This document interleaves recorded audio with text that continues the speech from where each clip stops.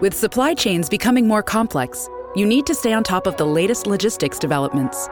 So if you work with logistics, you need the Beyond the Box podcast from Maersk. It's the easy way to keep up to date with everything from digital disruption in logistics to the need for supply chain resilience in today's market.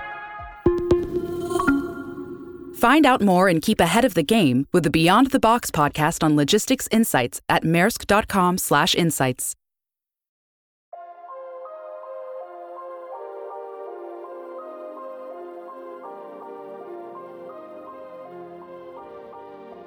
HousingWire Daily examines the most compelling mortgage, real estate, and fintech articles reported from the HousingWire newsroom. Each afternoon, the HW Digital team provides our listeners with a deeper look into the stories that are helping move markets forward. Hosted and produced by Alcina Lloyd and Victoria Wickham. And now, here's our host.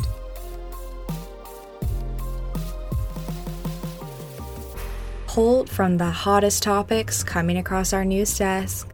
I'm Victoria Wickham, and this is HousingWire Daily. Today, you'll be listening to an exclusive interview that features Andy Walden, an economist and the director of market research at Black Knight. In today's interview, Andy discusses Black Knight's latest report, which was exclusively given to HousingWire early and indicates that although delinquencies improved in November, nearly 2.2 million seriously past due mortgages remain. But before we listen, here's a brief word on HousingWire's newest podcast.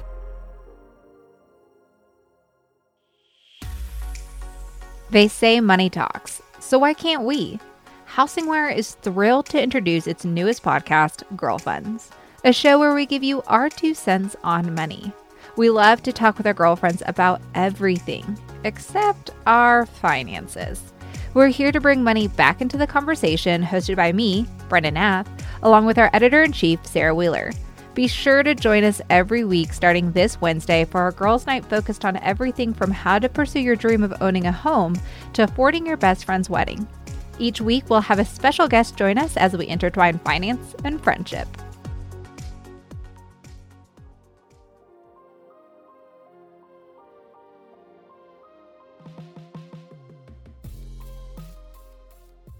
Hello, HousingWire listeners. Today, I'm joined with Andy Walden, an economist and the director of market research at Black Knight.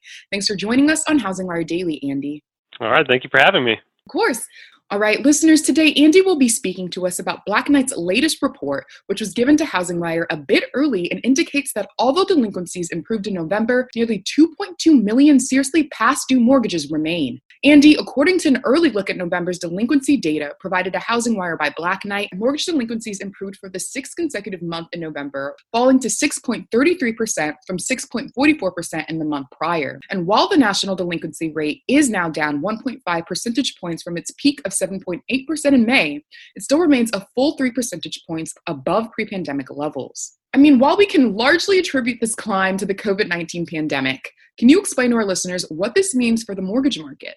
Yeah, absolutely. And I think we can fully attribute what we're seeing in the mortgage market right now to the COVID pandemic. If we look kind of at where delinquencies were heading into the pandemic, we were at record lows and actually seeing mortgage delinquency rates fall. And then obviously we hit a pretty big speed bump here in 2020 with the pandemic. But I think broadly speaking, when we look at delinquency rates, what they tell us is that even though we're 6 months into this recovery, we're still seeing very elevated levels of overall mortgage delinquencies. We're still seeing 3% of mortgage holders behind on mortgage payments. And based on that 6-month recovery trend, we could be looking at elevated levels of mortgage delinquencies, not only all the way through 2021, but into 2022 as well. That's really alarming. And it leads me to my next question. Let's discuss some other findings in this report. Data from Black Knight shows while early-stage delinquencies have fallen back below pre-pandemic levels, seriously past due mortgages remain 1.8 million above pre-pandemic levels. Do you think this number is likely to increase or decrease? I can guess that it's going to decrease, but I want to hear what you think on this. Yeah, that's right. And if we look at kind of the trend that we've seen over the last few months, that seriously delinquent number actually peaked out in August of this year. And we've seen improvement, although it's been modest, over the last 3 months. So it is currently a declining trend. That being said, one thing to keep an eye on, obviously we're seeing rising COVID case rates across the country. We've seen a little bit of an uptick in weekly unemployment filings that appear to be trickling into new forbearance requests as well and kind of bleeding into the mortgage market. So while it has been an improving trend, certainly one to keep an eye on, especially around the economic impact of this kind of second wave of COVID case rate increases. All right, now let's focus on foreclosure activity. According to Black Knight's readings, foreclosure activity remains muted as widespread moratoriums remain in place. And as we know, the Federal Housing Finance Agency has extended its moratorium on foreclosures and evictions for borrowers with mortgages backed by Fannie Mae and Freddie Mac until January 31st. In your opinion, do you think the FHFA's extension is long enough, and are we likely to see an uptick in this number if this comes to a halt in 2021? Yeah, I mean, it's a really good question. And I think maybe the simplest way to look at it is, will serious mortgage delinquencies still be elevated at the end of January when that moratorium is currently set to expire? And I think the answer is very likely yes, right? If we look at, again, as you mentioned earlier, 1.8 million excess severe mortgage delinquencies out there in the market. If we look at the improvement trend over the last few months, when we get to the end of January, that would put us somewhere at about 1.7 million excess severe mortgage delinquencies. So about 5 times as many seriously past due mortgages at the end of January as we had entering 2020. So significant elevation likely to still be there when those moratoriums expire. I think it's also worth noting that there are kind of dueling umbrellas or dual protections for mortgage holders out there right now. The first and broadest is that foreclosure moratorium, but we also have these forbearance plans out there as well. And when you look at those seriously past due mortgages, what you see is that about 85% of those past due homeowners and over 90% of COVID-related past due mortgages are either in a forbearance plan right now or are actively working on loss mitigation with their servicers. So they do have the secondary levels of protection. That being said, those are scheduled to expire or reach their 12-month expiration as it stands today, starting kind of at the end of March of next year, and then kind of seeing reoccurring waves in April and May. So I think back to the broader question of foreclosure risk for 2021, I think it could vary greatly depending on, one, what we see with these protections, the foreclosure moratoriums and forbearance plans, if those are extended or not, and two, the broader economic recovery, right?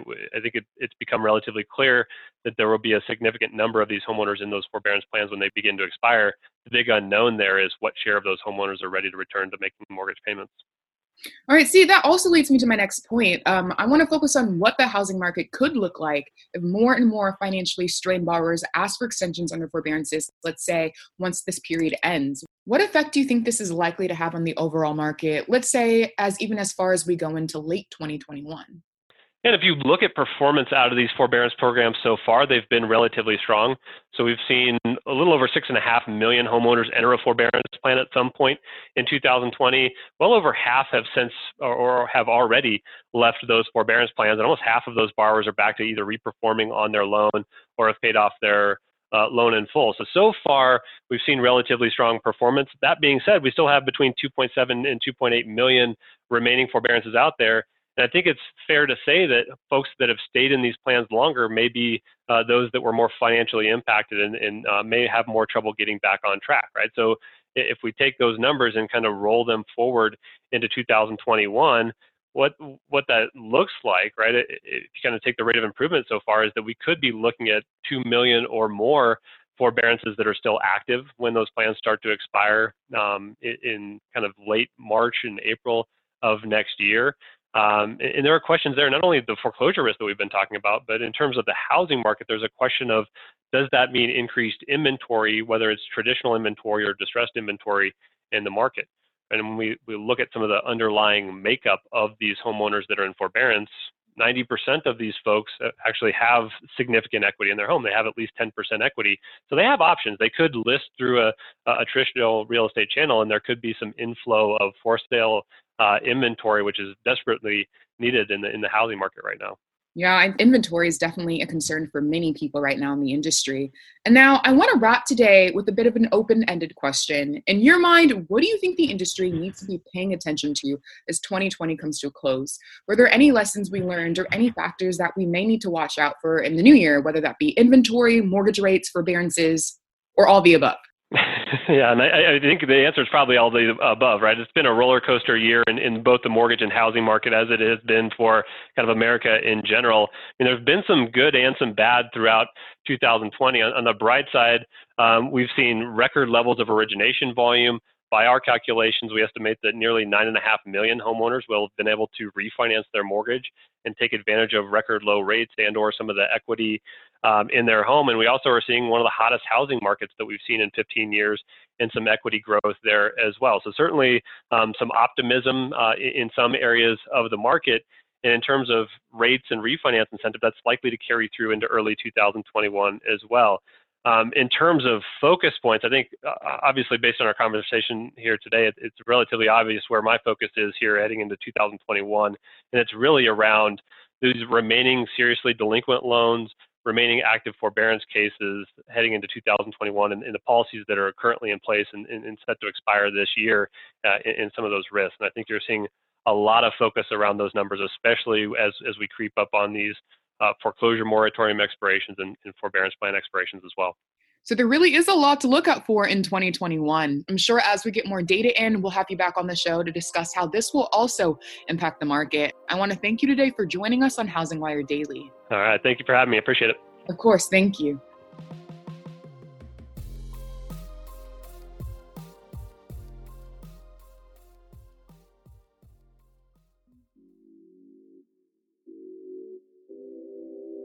Now more than ever, the housing industry is looking to its leaders for answers.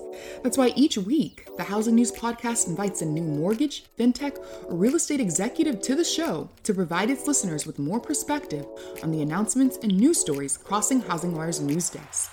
Hosted by Sarah Wheeler and produced by Alcina Lloyd, the Housing News Podcast is now available on iTunes, Spotify, Apple, Google Podcasts, and more. Thanks for listening to Housing Wire Daily. Don't forget to hit that subscribe button so you never miss an episode, and we'll catch everyone back here again tomorrow.